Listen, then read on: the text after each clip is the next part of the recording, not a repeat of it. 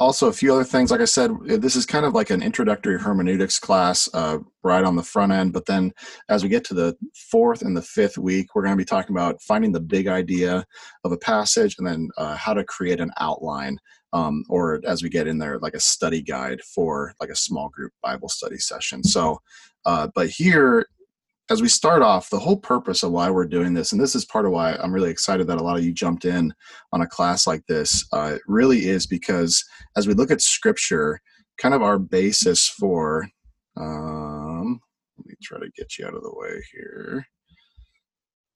Our basis for caring about studying and teaching the Bible really comes from Ephesians 4. And this is where we get to verse 11, where it says, where Paul's talking about God, who is the Father of all, he's over all, and he's given to each one of us according to the measure of Christ's gift. And then in verse 11, he says, and he gave the apostles, the prophets, the evangelists, the shepherds, and teachers to equip the saints for the work of the ministry, for building up the body of Christ until we all attain to the unity of the faith and of the knowledge of the Son of God, to mature manhood, to the measure of the stature of the fullness of Christ, so that we may no longer be children, tossed to and fro by the waves and carried out by every wind of doctrine, by human cunning, by craftiness and deceitful schemes. So Paul is like the master of the run-on sentence here, right? But what he's talking about in this is that God has given each believer through the power of the Holy Spirit through the power of the Holy Spirit who indwells every believer. He has gifted his church with specific spiritual giftings, and one of those giftings is teaching. And so the reason for teaching isn't so that any one of us who expresses a particular gift in teaching would be able to express it. The purpose of a gift of teaching is for the building up of the body, the building up of the church, so that people will continue on into maturity and not be tossed to and fro by every wind and wave of doctrine. And what we see throughout Scripture, so often Paul's letters to the churches or Paul's letters to people in the churches, so like to Timothy and to Titus, so often the context of these letters is the issue in those churches is false teaching. And so it's incredibly important that as we talk about understanding how to teach the Bible in whatever context that looks like for wherever you guys land in this, like the purpose, the reason why this is so important is because if we don't understand how to study our Bibles for ourselves, we could either intentionally or unintentionally become a false teacher. The intentional part has its own like issues, right? But even unintentionally, if we're not informed on how to open the Scriptures for ourselves, study it for ourselves, understand what the text says, we've really undercut the whole point of teaching. A lot of times it can be easy for people with more charismatic personalities to want to be teachers. Part of that is the allure of the stage and the lights. You're just in front of a lot of people know you, a lot of people see you. It can really become an ego trip if you're really not in the right heart. But those charismatic personalities really could like continue on in a position of we'll call it like teaching. I put it in quotes because it's, if they don't know the Scriptures, what are they teaching? But like in the teaching, because their personality is able to take them a lot further than their actual groundedness in the Scriptures can. And that's really, really dangerous for the stewardship that we're given as we get up in front of any size group of people, whether it's 1,000 people on a Sunday or whether it's even in your own small group, hopefully, or in your connection group, or even friends that you're walking through the Bible with. Hopefully throughout this class, you're going to be able to take away some things that will help you in any of those contexts across the board. Even the next time you jump into your connection group, I think it'll help kind of inform some of the questions that we ask and some of the things that we do as we approach the Scriptures. So there's that. That's kind of my spiel on why this is important. It's not just because I really love teaching and really love studying the Bible. It's because God's given that spiritual gifting to people. Now, I will say though, even if you don't express like a particular gifting in teaching, we are all as believers called to teach in some capacity. Older men are called to teach younger men. Older women are called to teach younger women. All of us, if you're a man or if you're a woman, you are on your way to having the expectation of you being able to teach somebody. That's an expectation of all believers. And that's why even the qualification of being able to teach for an elder is there. It's not only because elders are to be the ones who safeguard the sound teaching and preaching for the church, but it's also so that we can set an example for all believers in the church on what does it look like to open the Bible, understand what it means, and share that with someone else, because that's actually the call for every believer. And elders are to do that in an exemplary way, but it's not in a way that excludes the importance of knowing how to do this for every believer. So that's like a big asterisk on like kudos to you guys for jumping into something like this to really grow in your understanding of the scriptures and in your understanding of how to communicate that to other people. So like I said, the primary aim of this class isn't to prepare you for a particular size or particular context. I'm the expression for me lends itself more towards like a Sunday morning. But like I said, hopefully some of these things you'll be able to apply across whatever context you're in. So we're starting off here on how to study the Bible. I'll put it this way. I try not to be too snarky about this because it can get misinterpreted. But one of the things that kind of annoys me when we're talking about Bible study methods, and I know this was a big thing at Candeo several years ago, was the SOAP method: Scripture, Observation, Application, Prayer. I think at best that approach to studying the Bible is incomplete, and here's why. If you just go from observation to application, you skip over like the most important part of studying the Bible, and that's interpretation. I'll put an asterisk there. Ultimately, the most important part is application. Like, we shouldn't just be hearers of the word, we should be doers of the word as well. If we truly understand what the scriptures say, it should be applied in our lives. But we can't know how to rightly apply the scriptures if we don't know what the scriptures are actually saying and what they actually mean. And so the problem with any method of Bible study that skips the interpretation element is really like undercutting and shortcutting the method of Bible study that is actually the most beneficial. Again, because how can we rightly do what the Bible says if we don't rightly understand what the Bible says? And that's where like the SOAP acronym is catchy and it's helpful, but at the end of the day, it skips over what I think is one of the most important aspects of Bible study. And so one of the things that happens here is something called the blind adherence problem. And this is where you approach a text of scripture and you immediately jump from the text to contextualization for us today. And what contextualization is simply communicating in ways that are understandable and appropriate to the listener's cultural context. So when we contextualize scripture, what we're doing is we're looking at the scripture and we're saying, okay, how does this apply to me today?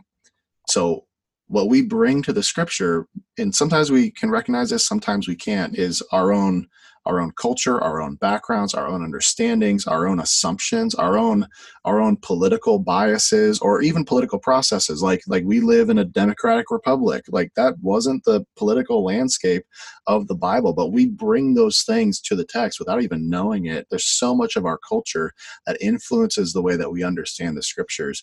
But when we jump straight from the text to us today, it can be really easy for us to superimpose our own culture onto the text, and we can actually miss the meaning of the text. And so applying the Bible to our context without understanding how the text was set within the cultural context of when it was written will ultimately undermine our ability to understand the meaning of the text itself. And this is where it's called reader response, where it places personal opinion over authorial intent, right? So when we read the text, we begin to say, what do I think this means, as opposed to what did the author intend this to mean to the people that they were writing to, which really is at the root of the meaning of the text. And we'll get into how to understand that, how to decipher that, because we do eventually need to go from the text to our context today. But there's a process that we need to go through that we can best understand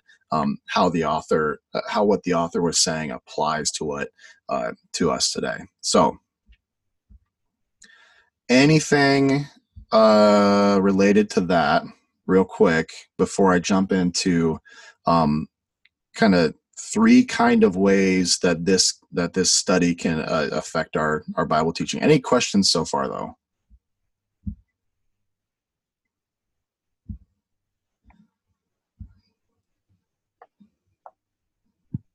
No one's fallen asleep yet. Awesome. Well, except for Nick and John. I can't see them. Okay. All right. So, let me see here. Present. Nailed it. Yeah, I wasn't following up with my slides here. So, yeah, moves directly from reading to life application without thinking of the original audience. So 3 ways that this kind of study alters our biblical communication and our understanding of the scriptures. So I'm really proud of the graphics for these next 3 things. Okay, so humor me. All right. So the first one, it gets better. My favorite one is the second one. I'll just say that. The first one is impressionistic teaching. So if any of you are like art history buffs, I'm not, but I am enough for this illustration to work. So you have these 2 artists, Monet and Renoir. I think I'm pronouncing that right. I'm not French, so don't correct me if I'm wrong. So Monet and Renoir. So these are 2 young artists who were up and coming artists of their day, right? And so they preferred to use vibrant color and to paint contemporary things rather than historical scenes. So the art scene of that day was more like muted colors. It was more historical in nature, kind of like telling of past events. Monet and Renoir really liked using like vivid colors and really liked doing a more contemporary style of art. And so they eventually began to experiment with these things, and they really started to get kind of shut out by the art community. But they still kind of pressed forward in that. They really loved their style. They really believed in their style, and they kept kind of pushing in that way. And they eventually gained a really large following, which is part of why we're able to talk about them today. We know you've probably at least heard Monet, maybe you've heard of Renoir, but what they began to do in their paintings that really kind of pushed against the cultural norms of the art scene in that day was that they began to experiment with augmenting reality in their paintings, and they began to paint with looser brush strokes and broader lines, and this ended up making their paintings less precise and more impressions of what they were painting. So it was more of a loose form of what they were trying to paint, which is where we get impressionistic art from. And so impressionism takes what the eye sees, it interprets it, it exaggerates it, it ignores parts of it, and at the end of the day ultimately ends up distorting it. And so even on this slide that you see, like this painting right here is a Monet painting. This is an impressionistic painting, and you can kind of see where the impressionism is taking place, where it's really kind of vague. It's not blurry, but it's almost as if it's blurry, where it's like, okay, I know that there's a boat, and I know, let's see here, I know that there's a boat, I know that there's a moon, and that's kind of like shining off the water. I can't quite tell how many people are in that second boat, and I don't really know what's off in the background. Are those like burnt down trees? Is that a dystopian city? I don't really, you get the impression of what it is, but you don't really get anything that is real specific. And so this kind of teaching, this kind of study of the Bible, it ignores the historical, cultural, literary, and contextual contours of the text. I'll say that again. It ignores the historical, the cultural, the literary, and the contextual contours of the text. And so what happens in this is that it ends up distorting the text. It ends up being real loose in its understanding of the text. It ends up, like I said, we're still in this blind adherence problem, right? So it goes from the text to our context right away, and it ends up kind of like taking the impression of the text and any possible application that the text could have, all of a sudden becomes almost the primary meaning of the text. So here's a couple examples. Let's see here. There we go. So here's a couple examples. All right. So Philippians 4:13. This is the I can do all things through Christ who strengthens me. Right. Maybe you've seen that on a Michael Jordan poster, or it's almost inevitably on some sort of sporting poster, like sports poster or whatever. It's like, I can do all things through Christ who strengthens me, which means that if I'm 5'8" and weigh 300 pounds, then I can dunk a basketball if I really, really pray hard enough. Like if I really understand if Jesus will help me do all things, so I can do this. And people claim that as a promise to enable them to do really anything that's aspirational in their lives, when actually, if you look at the just at the textual context, not only historical or cultural, but at the literary context, if you read the verses right above that, Paul is talking about being content in plenty and being content with little. And so what he's talking about when he says, I can do all things through Christ who strengthens me, what he's talking about isn't that he can achieve, that he could get into the Olympics, right? Like they had that at the time. What he's talking about is that Christ will give me strength regardless of the season of material possessions that I have. That he will empower me through the Spirit to endure persecution and suffering for his sake, not so that I can attain personal goals. So that's a way that an impressionistic kind of understanding of the Bible is that you take a verse, you rip it out of its context, and you use it for whatever might make sense, and you kind of create this impression of the text that makes no sense. Another example of this is James 1:19. Where it says, my dear brothers and sisters, take note of this. Everyone should be quick to listen, slow to speak, and slow to become angry.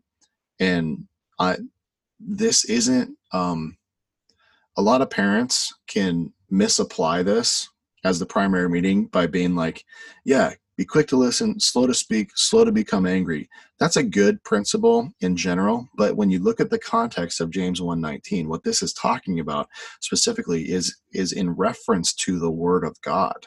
Not just in general be quick to listen, in general be slow to speak, in general be slow to become angry, which is all true, but you could use other scriptures to make those primary points. What this is talking about is when you hear the word of God, be quick to listen to the word of God, be slow to speak in response to the word of God, and be slow to become angry with what you might disagree with the word of God. And so that's where both of those examples were literary context issues, but the principle still applies. If we throw out the historical context, the cultural context, the literary context, we're going to lose a lot of what actually informs what the real meaning of that text is.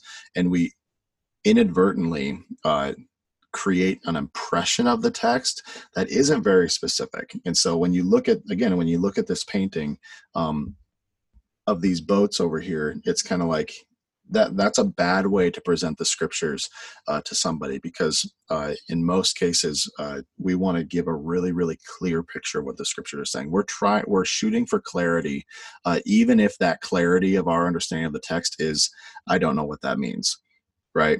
Like, that's better than just making something up. Okay.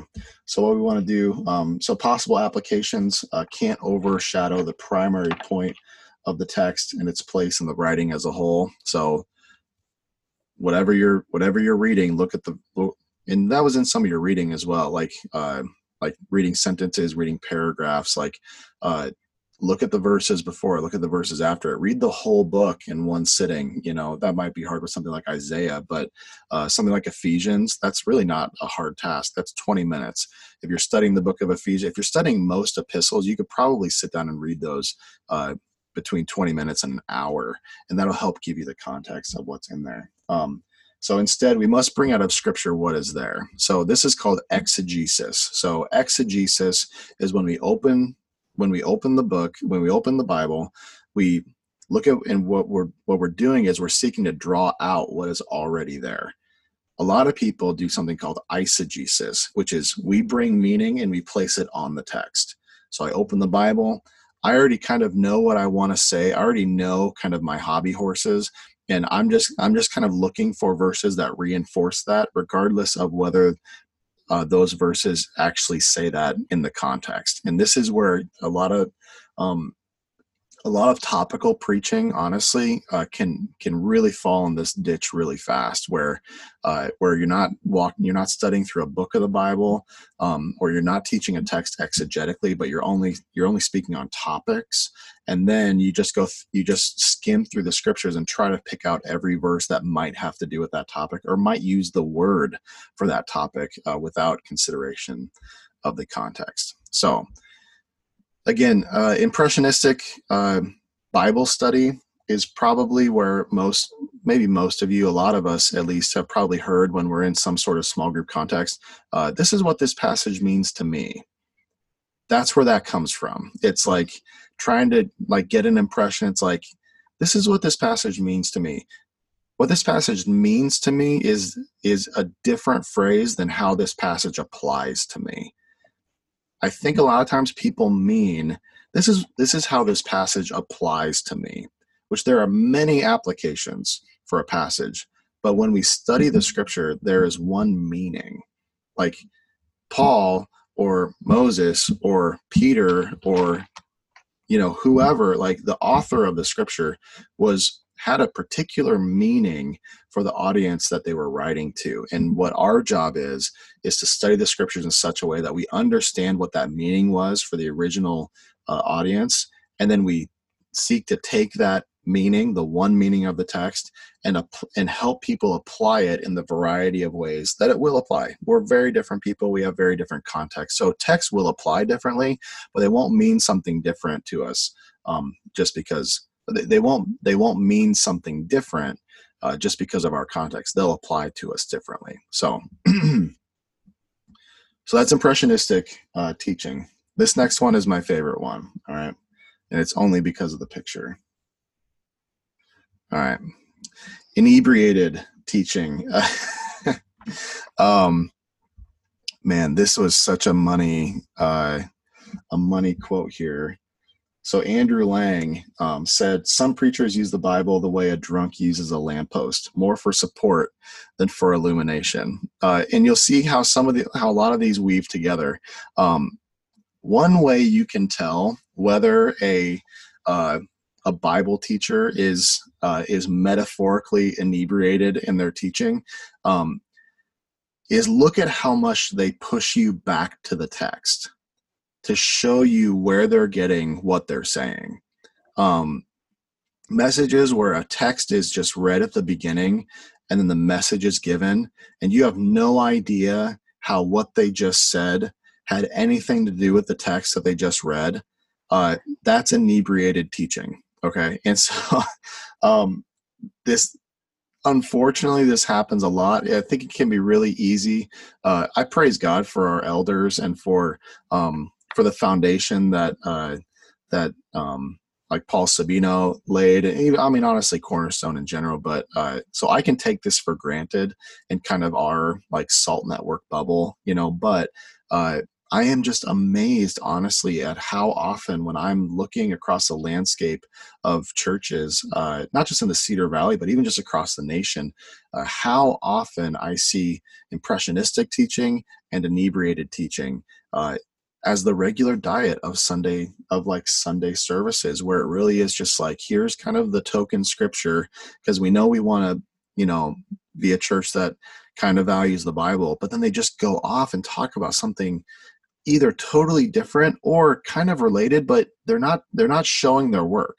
Like if you remember in grade school where you're doing your math homework or whatever, is like you got to write out your work, show your work, like show me how you got that answer.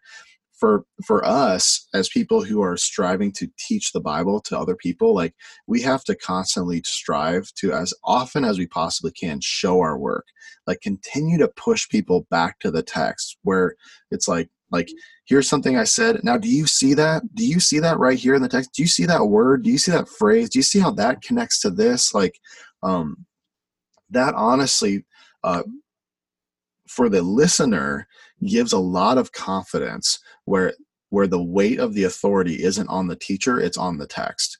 Because the Holy Spirit inspired the Bible. The Holy Spirit didn't necessarily inspire my words. The Holy Spirit has inspired my words in as much as my words line up with what the scriptures teach. And so that's where we need to be really careful to continue to show our work. It's really easy to forget this, especially at the beginning when you're first learning how to teach the Bible. It can be really, you have to just keep reminding yourself, like, I need to show people where I got from the text what I just said, or where I'm getting from the text what I'm about to say. Like continue to push people's noses back into their Bibles. If somebody could open their Bible, hear the text, and then close it and never need to open it again for the rest of whatever you're doing, that's a problem. That's inebriated teaching right here. So we don't lean against the text, but instead we stand under the authority of the text. Again, it's that lamppost kind of analogy. Charles Simeon had this great quote that I just had to throw in here. I have a great jealousy on this head, never to speak more or less than I believe to be the mind of the Spirit in the passage I'm expounding. We never want to say more than the text says. We never want to say less than the text says. Like our goal should be to say exactly what the text says, what the text means, and then help people make the connection between what this text means and how it should affect the way that I think, the way that I feel, and the way that I live. Those are kind of my threefold, and we'll get into this when we get into the outline section of things. But those are kind of my three questions when we get to the now what, right? Now that I've understood what this text means, how should this change the way that I think, the way that I feel, and the way that I live? Some passages don't have a direct imperative like go change this about the way you're living, but it's certainly passages certainly will affect the way that we think, which how we think impacts how we live. It'll most certainly affect the way that we should feel. Like, what should my emotions be in response to this text? The Bible isn't just a rote textbook, right? And so I thought that was fantastic. Okay. Let me double check my time here. Okay. I know I'm flying, right? Like this is, you have signed up for 5 nights of a fire hose. Okay. Like total unhinged fire hydrant, just like everything. Okay. So we have impressionistic teaching, we have inebriated teaching, and finally we have inspired teaching. This is very closely related to impressionistic teaching, and here's how. In inspired teaching, the approach to the scriptures is that whatever moves in my spirit in private must be what the Holy Spirit wants to be taught. Like if something just kind of gets me excited, like kind of as I'm reading this and kind of as I'm getting the feel of it, and kind of as I'm thinking like, oh man, that I'm really feeling good about this, that must be the main thrust of the text. And here's kind of how that approach, the progression of this approach is. You read the scripture, you kind of meditate, you sort of chew on it and think about it, you pray some, you contemplate more. Like it's very, very inward focused in its approach, where really someone reads the text and the first question they ask is, how do I feel about that? Or how does that make me feel? Like, and it's very, again, it's like impression. I think I put this in here. Yeah, I mean, it equates your spirit to the Holy Spirit. Like, if that's how I feel, then that must be the Holy Spirit. Like, the Holy Spirit is the governor of feelings, right? And so, and it's like impressionistic teaching, but it's dressed up in piety. It really is, because who's to question how the Holy Spirit has moved in your life? Right now, I'm not saying the Holy Spirit isn't part of this process. Like the Holy Spirit, he is absolutely like the linchpin essential to being able to teach the Bible. I mean, how can we understand the scriptures apart from the Holy Spirit? But don't confuse your initial feelings of a text with the leading of the Holy Spirit. Like, that can short circuit a lot of people's value of study in a really, I think, dangerous way, because it can become so emotionally driven that you can also end up missing the point of the passage. Things can be kind of fuzzy because you can confuse being led by your emotions with being led by the Spirit. Now, that's not to say to swing the pendulum the complete opposite direction, right? Where it's like, don't lean on the Holy Spirit. Don't pray in your study. Like, it's like, no. The first thing you should do when you open the scripture is pray. Like, even before you read it, like, open the scriptures, pray, like, God, by your Spirit who wrote this thing, like, help me understand it. Right. We need to lean on the Holy Spirit. Absolutely. But again, be very wary of just equating your initial thoughts, initial emotions as being the absolute, decisive, unequivocal leading of the Holy Spirit. That can be kind of dangerous. So let's see. A passage just can't mean whatever you want it to mean. That's essentially where the inspired teaching goes awry. Okay, so how do we avoid all of these kinds of study? All right, and then I'm going to kind of walk you through a few ways. A lot of this came from your reading for this week. If you haven't read all of the reading for the first 3 weeks are in your binders. If you haven't picked up your binder yet, you can pick that up at Candeo really anytime this week, but it'll also be available next Sunday too in the Resource Center. So be sure that you get that. Or if you want it, like, before you're able to pick it up, just shoot me an email and I can send you the PDF of these first 3 weeks of readings. These readings are from Duvall and Hayes's book, Duvall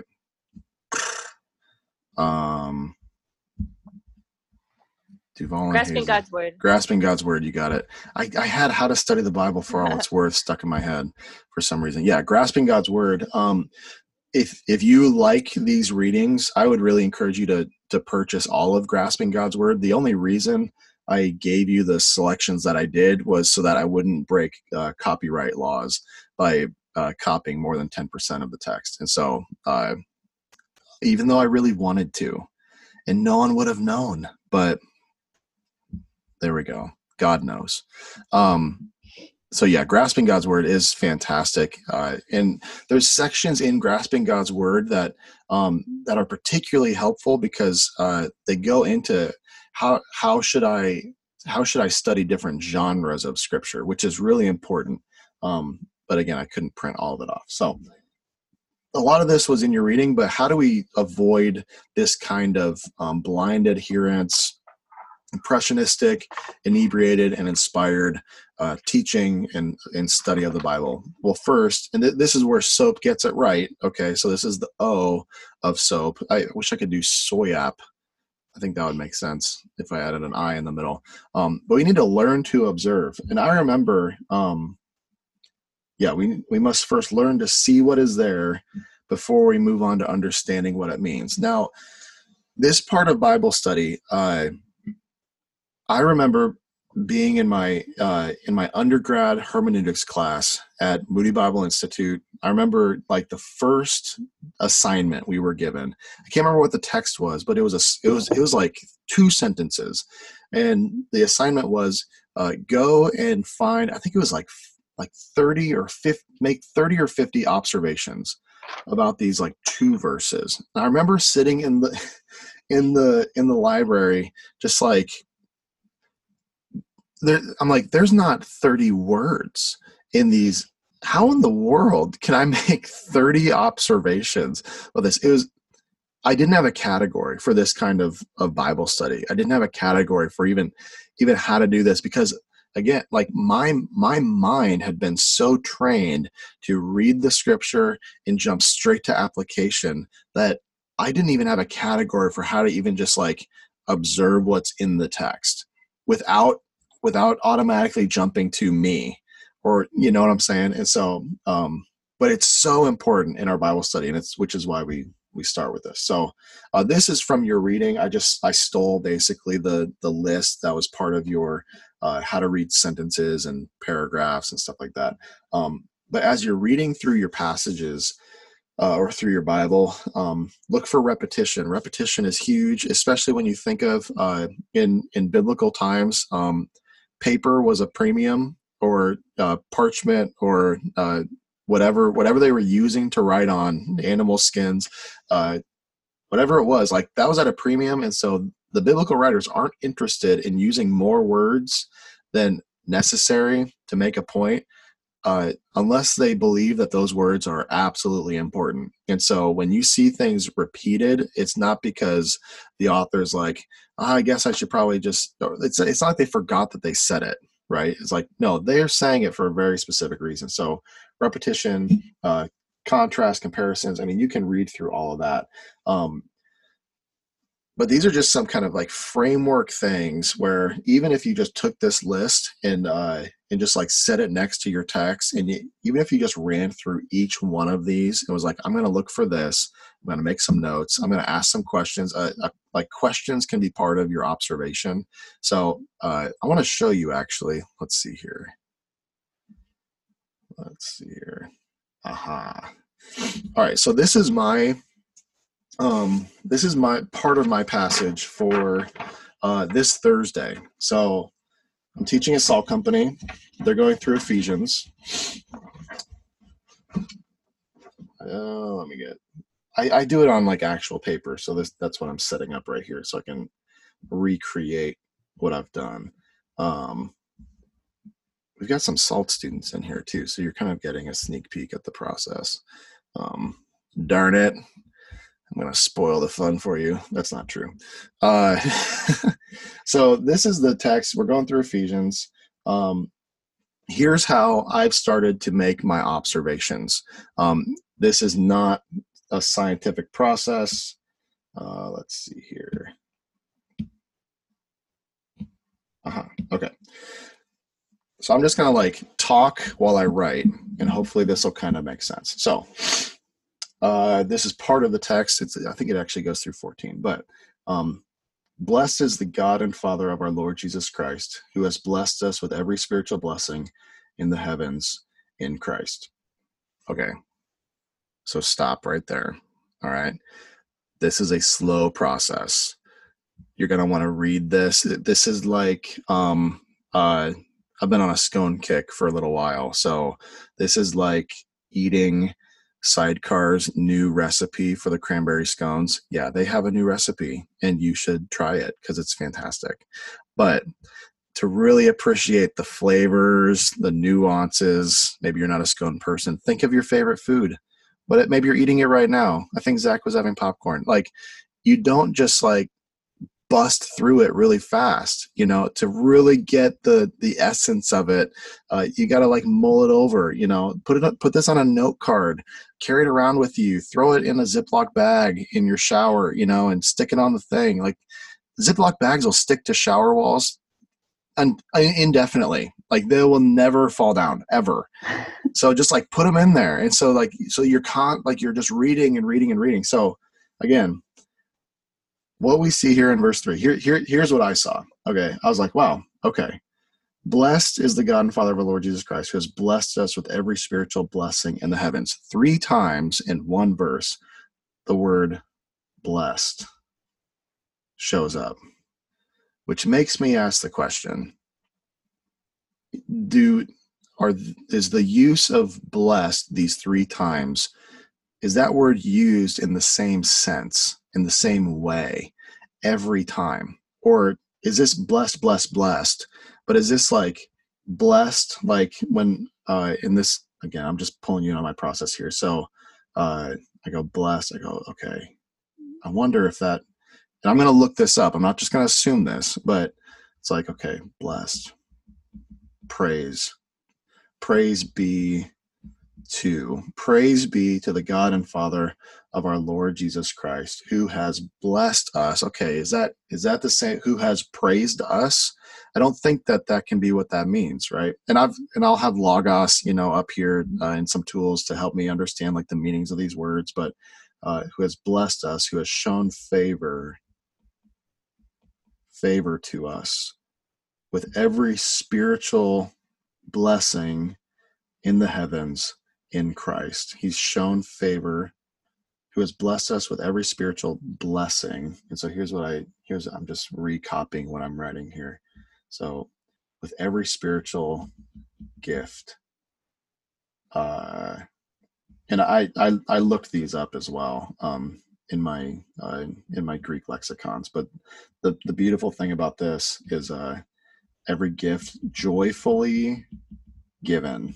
That's literally what that blessing means. Like these are the same words with different senses, right? And that this is where the scriptures will begin to come alive, where you just slow down and make some observations here. And so every spiritual blessing in the heavens in Christ. And so I'm just going, okay, the blessings are in Christ who is in the heavens. And so then I'm going, for he, again, it's going, blessed is God the Father, for he chose us. He, God the Father, chose us in him, Jesus Christ. Again, pronouns, if you go back to your list, like pronouns are important. Sometimes, especially in Pauline writings, you're like, he's using a lot of similar pronouns, and I don't know who he's talking about. Slow down and like make those connections, okay? Paul can get kind of confusing in that. So he has blessed us, for he chose us in him. And when did he do that? Before the foundation of the world. Now, this is where you can begin to kind of like write it. If that reminds you of another piece of scripture, you can even begin to kind of write those in. So when I see before the foundation of the world, it makes me think of Revelation 13, verse 8, which says, let me look it up here for you. Revelation 13. Oh boy, 13. What is a computer? Okay. So verse 7, also is allowed to make war to the saints, on the saints, and to conquer them, and authority was given it over every tribe and people and language and nation, and all who dwell on the earth will worship it. This is talking about the beast. Everyone whose name has not been written before the foundation of the world in the book of life of the Lamb who was slain. So Ephesians 1 is talking about God's good purposes in election, a really difficult doctrine, but it's really important for us to understand what before the foundation of the world actually means. And Revelation 13 actually gives color to what before the foundation of the world is. It isn't just that those who God has chosen to be secured in Christ were chosen before the foundation of the world. It was before the foundation of the world in the book of life of the Lamb who was slain. So this is it's believers were chosen by God before the world was ever created, and they were so chosen by God that their names that it was as sure and was so sure as Christ having already died for them before creation ever happened. Because before the foundation of the world, the book of life and the Lamb who was slain, Jesus wasn't slain until thousands of years after the world was created. But even before that, it was our security in Christ is as sure as his death before the foundation of the world. That is so huge in understanding God's purposes of election. So, I'm not trying to preach this. I'm starting to, but I'm not trying to preach a sermon at you here. So, let's see. So, chose us in him before the foundation of the world. For what purpose? To be holy and blameless in love before him. So holy, this is where you get to the beginning of Ephesians, where the address is to the saints. This is positional. This is both positional and descriptive in nature. So you take the book of 1 Corinthians and you go, wow, Paul addresses them as saints and then tells them to stop living such terrible, crazy lives. So it's both a position uh, and a posture or practice. So saints, blameless, in love. Let's see here. I'm trying to make sure I get everything that I wrote. Let's see. In love. He predestined us. So we're going, I'm just writing here, saints, chose us, saints. That's who Ephesians is written to. It's written to the saints. He predestined us. He decided, this is what decided beforehand. So you see what I'm doing here as I'm going through. I'm kind of like paraphrasing things. Another thing that's helpful is to maybe even like try to write this out in your own words, because it'll really keep pushing you back into the text. Like what are some words that I don't quite know. Sometimes what you'll see. So I wrote decided beforehand under predestined. If I didn't know what predestined meant, I would put in my notes, I just put definition. I just put def right there. And that's reminding me when I get to my process of interpretation to go back and to look up these words. I would do the same thing. I would do the same thing with blessed, blessing. Like I'm writing questions down here.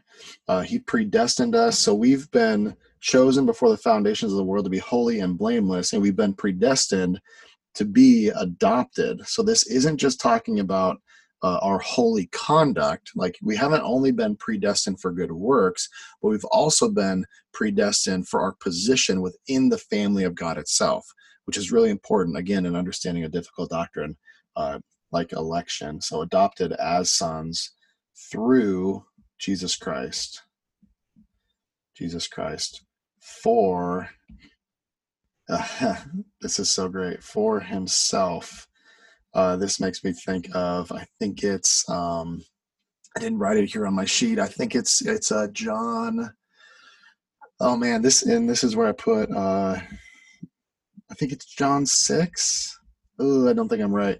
Where Jesus is talking about not losing any of those that the Father has given him. So like that, we've been predestined to be adopted through Christ, for Christ. Like believers are, if you think of it as God's gift to Jesus, like God is presenting this great gift to Jesus, and it is us, like believers. Like we are a gift from God to Jesus. Like Jesus receives us with the joy that any one of us would receive a great gift. Like that just blows my mind there. So I don't think it's John 6. I'll end up looking that up, and it's not actually in my notes, so I really actually will look this up. I'm going to transfer this to my paper here when we're done. For himself, I did put in my notes here, as a gift from the Father. This is how. So I've been nervous to teach this passage because I know how divisive the doctrine of election can be. And Ephesians 1, these verses are like ground zero for in Romans 9. Romans 9 is just so straightforward, though it's hard not to see it. But like Ephesians 1, this is like, it can be really contentious. But so understanding the text helps the tone of this message not be a fight, because the tone that Paul is giving this to the Ephesians isn't like, you Ephesians have such a terrible view of election, or I think that you're wrong. Like this, I think this was meant to be a comfort to them. This was meant to be a reminder to them. Like they were supposed to walk away from these first words in Paul's writing to Ephesians, like praising God, right? Like worshiping God, like walking away going, wow, how God has chosen us. Christ has redeemed us. The Spirit has sealed us. Like I'm not ready for battle because I think you're wrong. Like I'm ready to walk in these ways because my salvation is so secure in sealed by the Spirit, redeemed by Christ, and chosen by God. Like this was to be a massive encouragement. So it really will change the tone of your message if you understand the context that this passage is coming from. So I'm almost done here. I just kind of wanted to bring you in on a little bit of kind of how I do this. So let's see, predestined us to be adopted as sons through Jesus Christ for himself, according to the good pleasure, according to God's purposes of choosing us and of predestining us for these things is in accordance with something. This is where Romans 9 will come in, possibly at some point, because what we see in Romans 9 is Paul is again talking about election, and he's using Jacob and Esau as the examples. And what he's showing is that God's purposes for Jacob and Esau weren't according to their own works and weren't according to their own merit, but it was according to God's good purposes and election. And so this is where, according to the good pleasure of his will, good pleasure of his, God the Father's, my writing is atrocious, I'm sorry, God the Father's will, which is a massive, massive encouragement to believers, because God's choosing of you, God's choosing of me, wasn't because he saw anything. It wasn't like it was a dodgeball line where he went, I think you'd be a good team member, and I don't think you would be. Like, you look like you got a strong leg.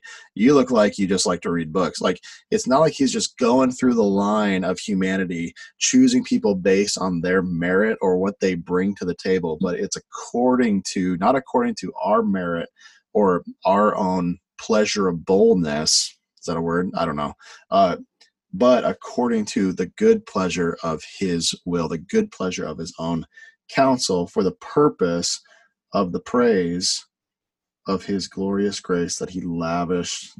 See, I'm basically underlining all the verses, right? But I'm trying to make notes along the way.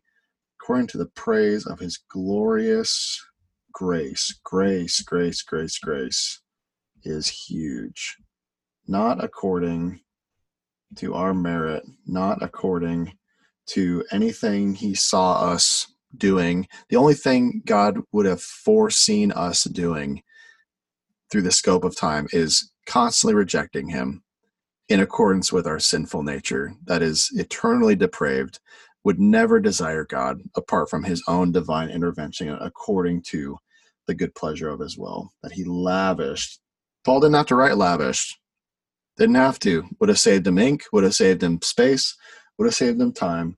That he lavished. I want to look up the definition of that. I want to get a picture in my mind for what lavish looks like. Lavished us in the beloved one. And so again, my passage goes on further than this.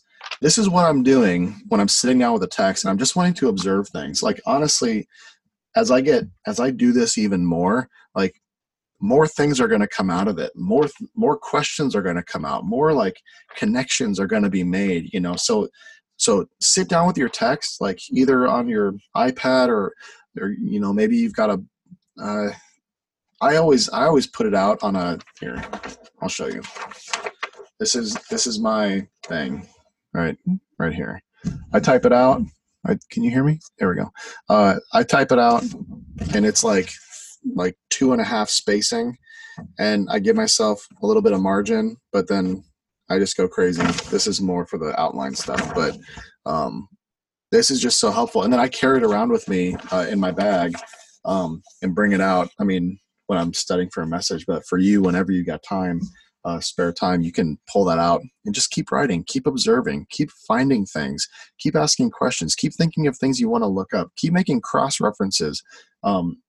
You will get better with it with time. Oh boy, all those went away. Oh, there we go.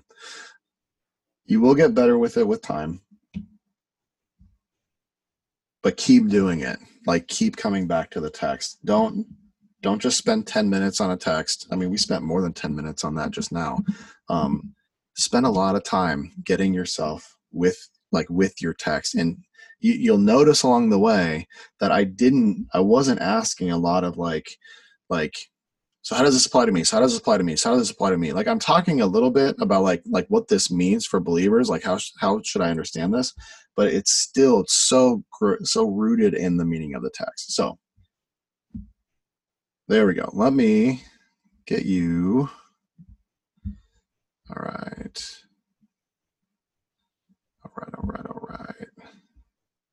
I'm trying to get, there we go. I want to get you back in gallery view here. Okay. All right. So observation is huge. Don't jump to trying to figure out exactly what it means. Don't jump to trying to figure out exactly how it applies. Stay in the world of what is this saying? Like, what is here? We need to see what is there before we see what it means and see how it applies. So, questions. That is, man, it's such a crash course on observation, but it's really important. I feel like I'm not doing justice to it because I'm not. That's not doing justice to it. But for the fire hose experience here, what questions do you have so far related to any of that?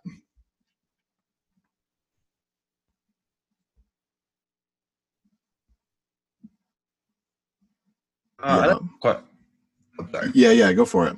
Okay. My question would be is just like how long of a process does that normally take you? Like just like what you did right there, just the observing part. Like how much time do you really devote to going through just that scripture? Yeah, that's a good question. Probably. So for me, when it comes to like, if I'm preparing a message for a Sunday or a Thursday, I probably spend from start to finish 20 hours, 15 hours maybe. So the observing part, if I kind of break it down, is probably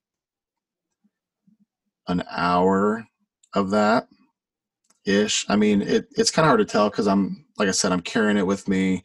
I'm doing different things. I really try to get on the front end as much as I can. So, even like a week before I'm actually starting to prepare it, I'll actually make like Ephesians 1, the thing that part of my devotions in the morning, and I'm just reading it and reading it and reading it and reading it, and I'm not writing anything down until I get to my actual preparation part. But it's probably an hour.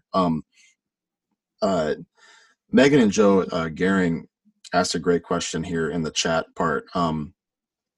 They said this seems daunting. I feel like I'd never make it through a chapter, let alone a book of the Bible. That is such a great question. It is daunting. It can be overwhelming. I would say two things. When we're talking about studying the Bible, we need to have a couple different categories. One category is I'll call it raking, and the other category is digging. So what I mean by that is in our Bible study, there's or breadth and depth. Okay, so there are times in your study of the scripture that you want to read for breadth, and so what you're doing is you're not jumping down into like sentence diagrams and then cutting the words up and doing this process. Like in the breadth portion of your Bible study, it really is a focus on quantity, where you're sitting down and just reading the Bible for, it's not like studying it in this way isn't enjoyment, but you're reading it to really get the big picture, like the overhead view, And so that's like saying, I want to sit down this morning and I want to read Ephesians, the book of Ephesians, the whole thing. And it's like, and that has value in and of itself, because you're going to get the big, like 30,000 foot view of Ephesians. And maybe along the way, while I'm reading Ephesians for breadth, I'm making notes in my Bible, little points going, I think I want to come back to that. Actually, I want to study that part for depth. So that's how I would like hold these two things in tension, maybe a little bit, at least initially, is read for breadth, read large chunks of scripture. And as you do that, make notes along the way for maybe a few things that you might want to go, I actually want to go back to that, and I want to devote some time, instead of spending a half hour reading for breath, I'm going to spend a half hour outlining this particular portion of scripture, and I'm going to see that as valuable. And the next day, I'm going to maybe read some more for some more breadth, or I'll go back to that and spend some more time in that. One of the greatest, it was funny. We were in a connection group, and we were talking about reading the Bible, and I think I made this statement where it's like, we don't read the Bible to finish it. We read the Bible to know God.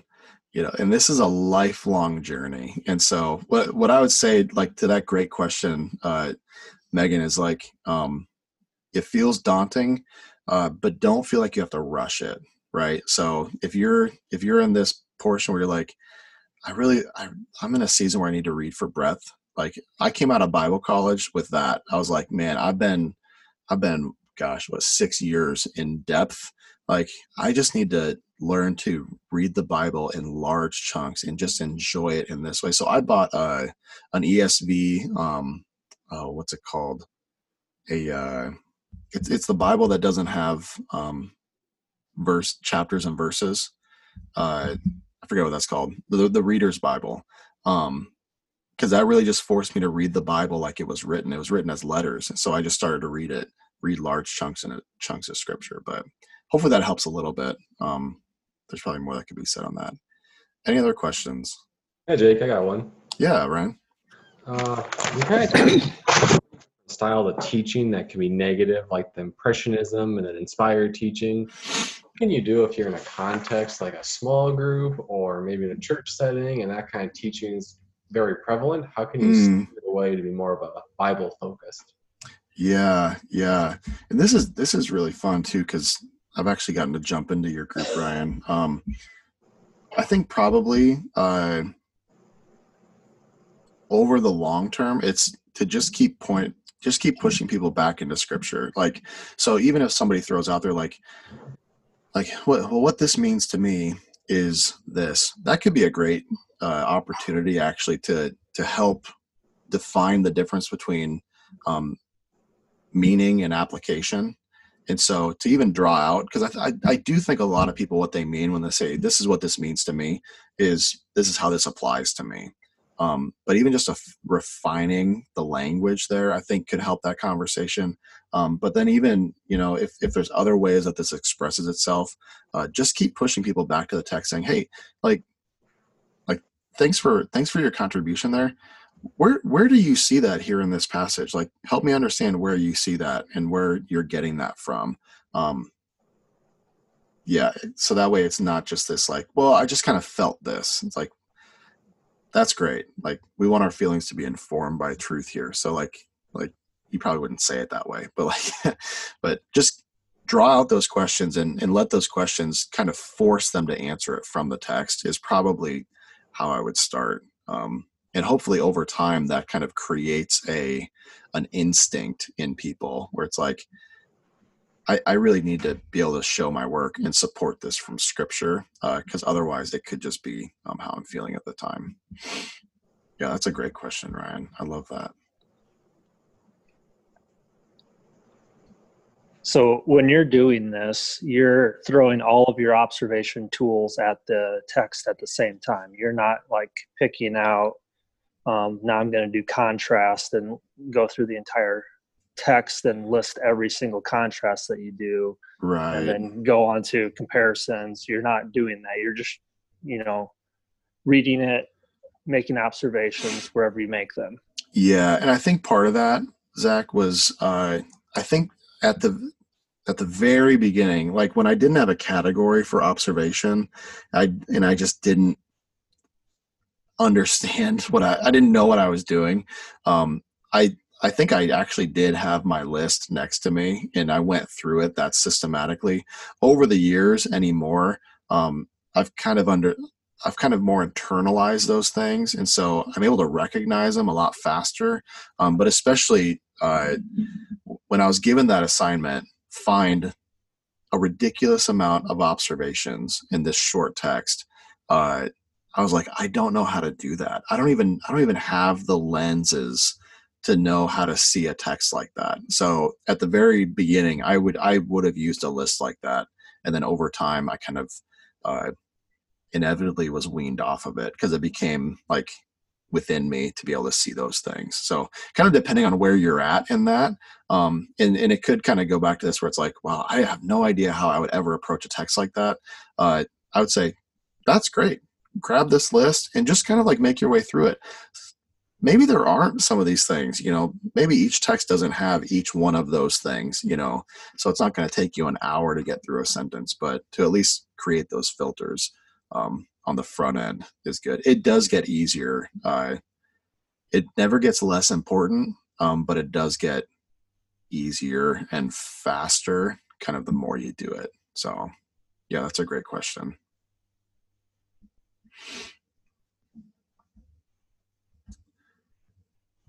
Any other questions? These are great. How do you keep yourself from being kind of pulled back to kind of your pet things that you like preaching on, like predestination, example? Yeah, that's where studying the Bible in community is so helpful. At least for I'm always really unnerved if I write a message that hasn't gotten the input from our elders and from my wife. Now that's me specifically, okay? But to broaden that out, that's where I would pull in. So like every with the exception of maybe 2, every message I've ever given, Sarah has heard twice beforehand. Part of that is for a clarity and flow of thought, and part of that is because she's incredibly, she's so biblically literate that she's a helpful filter. The elders are that as well. In your context, that could be, getting, rubbing shoulders with somebody else or a couple other people, in your process of study or whatever, and just kind of sharing like what you're seeing. And if you have a few kind of like biblically and theologically minded people that are around you, and part of it too, and this is where commentaries are incredibly helpful. I do all of my observation work before I consult commentaries, but the commentaries really help me help ensure that I'm at least staying on the rails, but outside of pulling commentaries in for people that I don't know, I also want to study the Bible, at least in some way, in a context of community where I'm able to kind of like toss these things around with, and that helps as a filter as well. But commentaries are,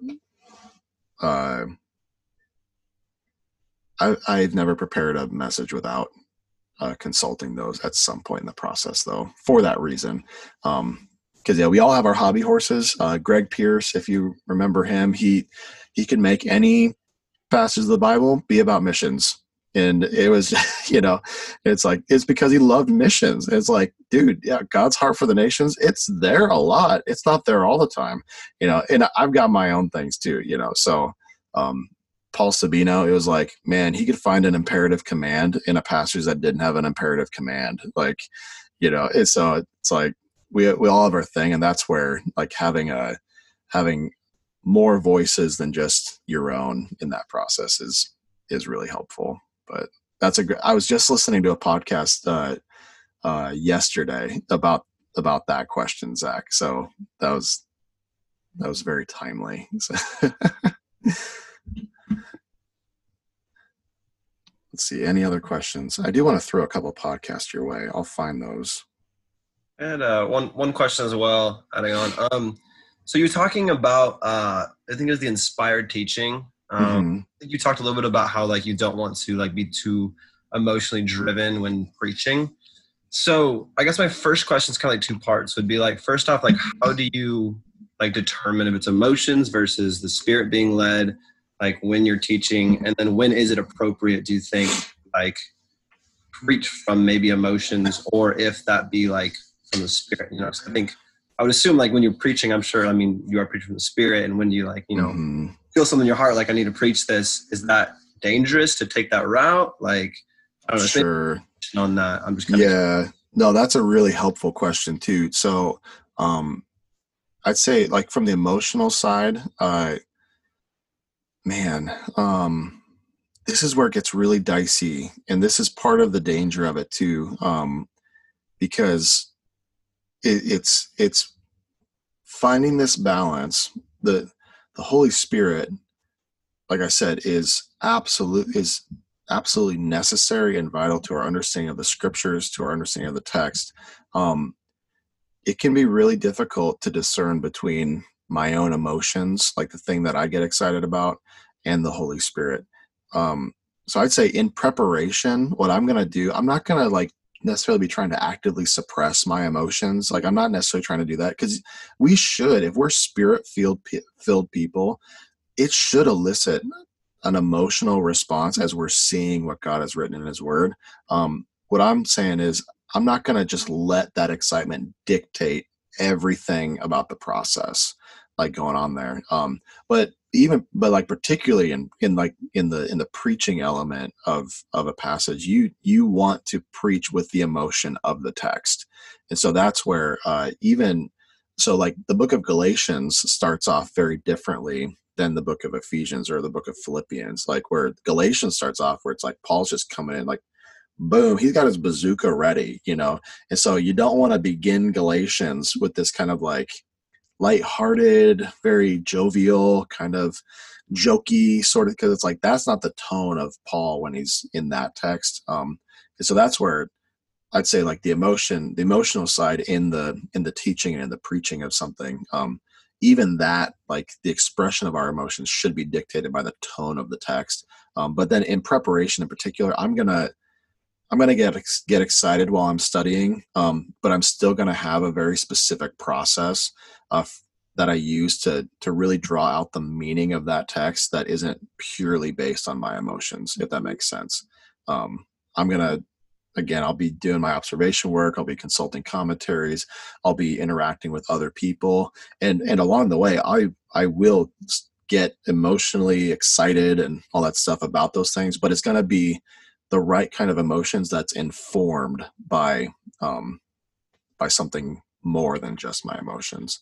Yeah, I guess that's what I'd say. That's a great question, though. It's a fine line to walk.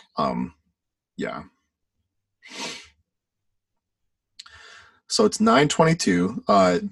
So at any point along the way during this class, always don't just feel free. Feel the obligation to send me a message, shoot me a text, however you want to get a hold of me with any questions you have along the way. I do want to throw out just a couple podcasts that I listen to that are helpful for me as I think through teaching, preaching, whatever.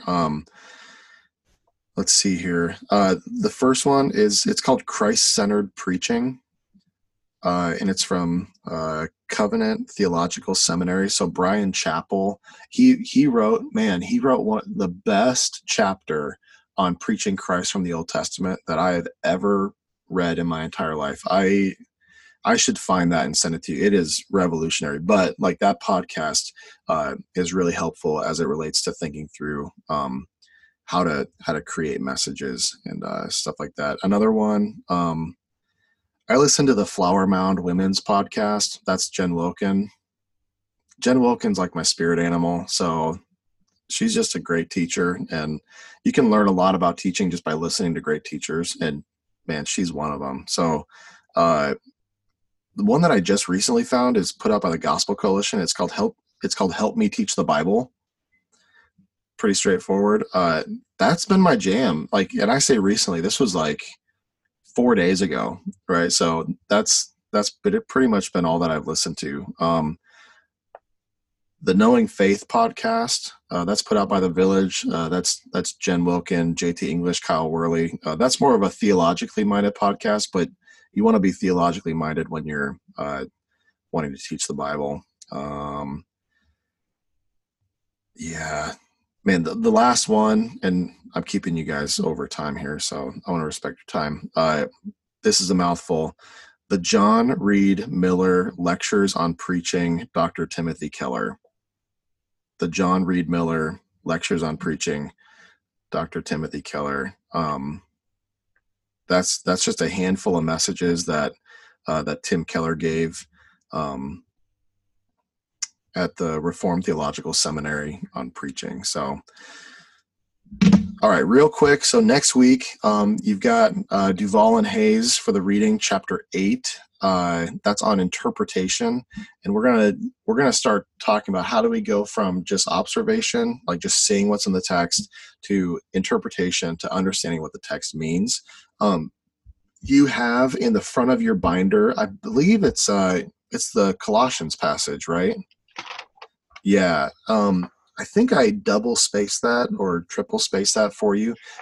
So try out some of these observation methods or filters in that Colossians passage. So part of what this class is you'll either be using these principles, applying it to your you'll be using these principles, applying it to that passage in Colossians, and you'll either be crafting like a message or a small group Bible study. So it's totally up to you which one you want to do. That's new for this year, because we realize like teaching the Bible isn't just about getting up in front of people and teaching in a monologue format. It's also sitting down with a group of people and walking through the scriptures together, and where you have come a bit more prepared. And some people just hate getting up in front.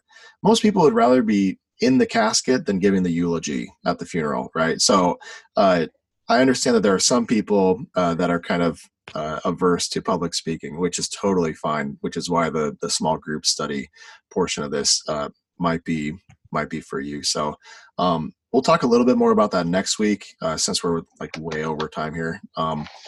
But yeah, thank you guys so much for jumping in on this new format. Hopefully this is helpful, and I'm going to try to get the audio and the video for this up sometime early on in the week, and I'll shoot out a message to all of you when that's up, at least with the link to the video part, and the audio part. Like I said, Candeo Equipping Podcast, that'll be available as well, iTunes and Spotify. So yeah. Thanks so much. I'll shoot you a link out again for the session for next week, but again, it'll be at 8:00. And yeah, wear your jammies because we can. So cool. All right. That's all I got. Thanks, guys. Enjoy the rest of your night. Yeah, absolutely. Thank you. Thanks. Thanks, Jake. See ya. See ya, Jake.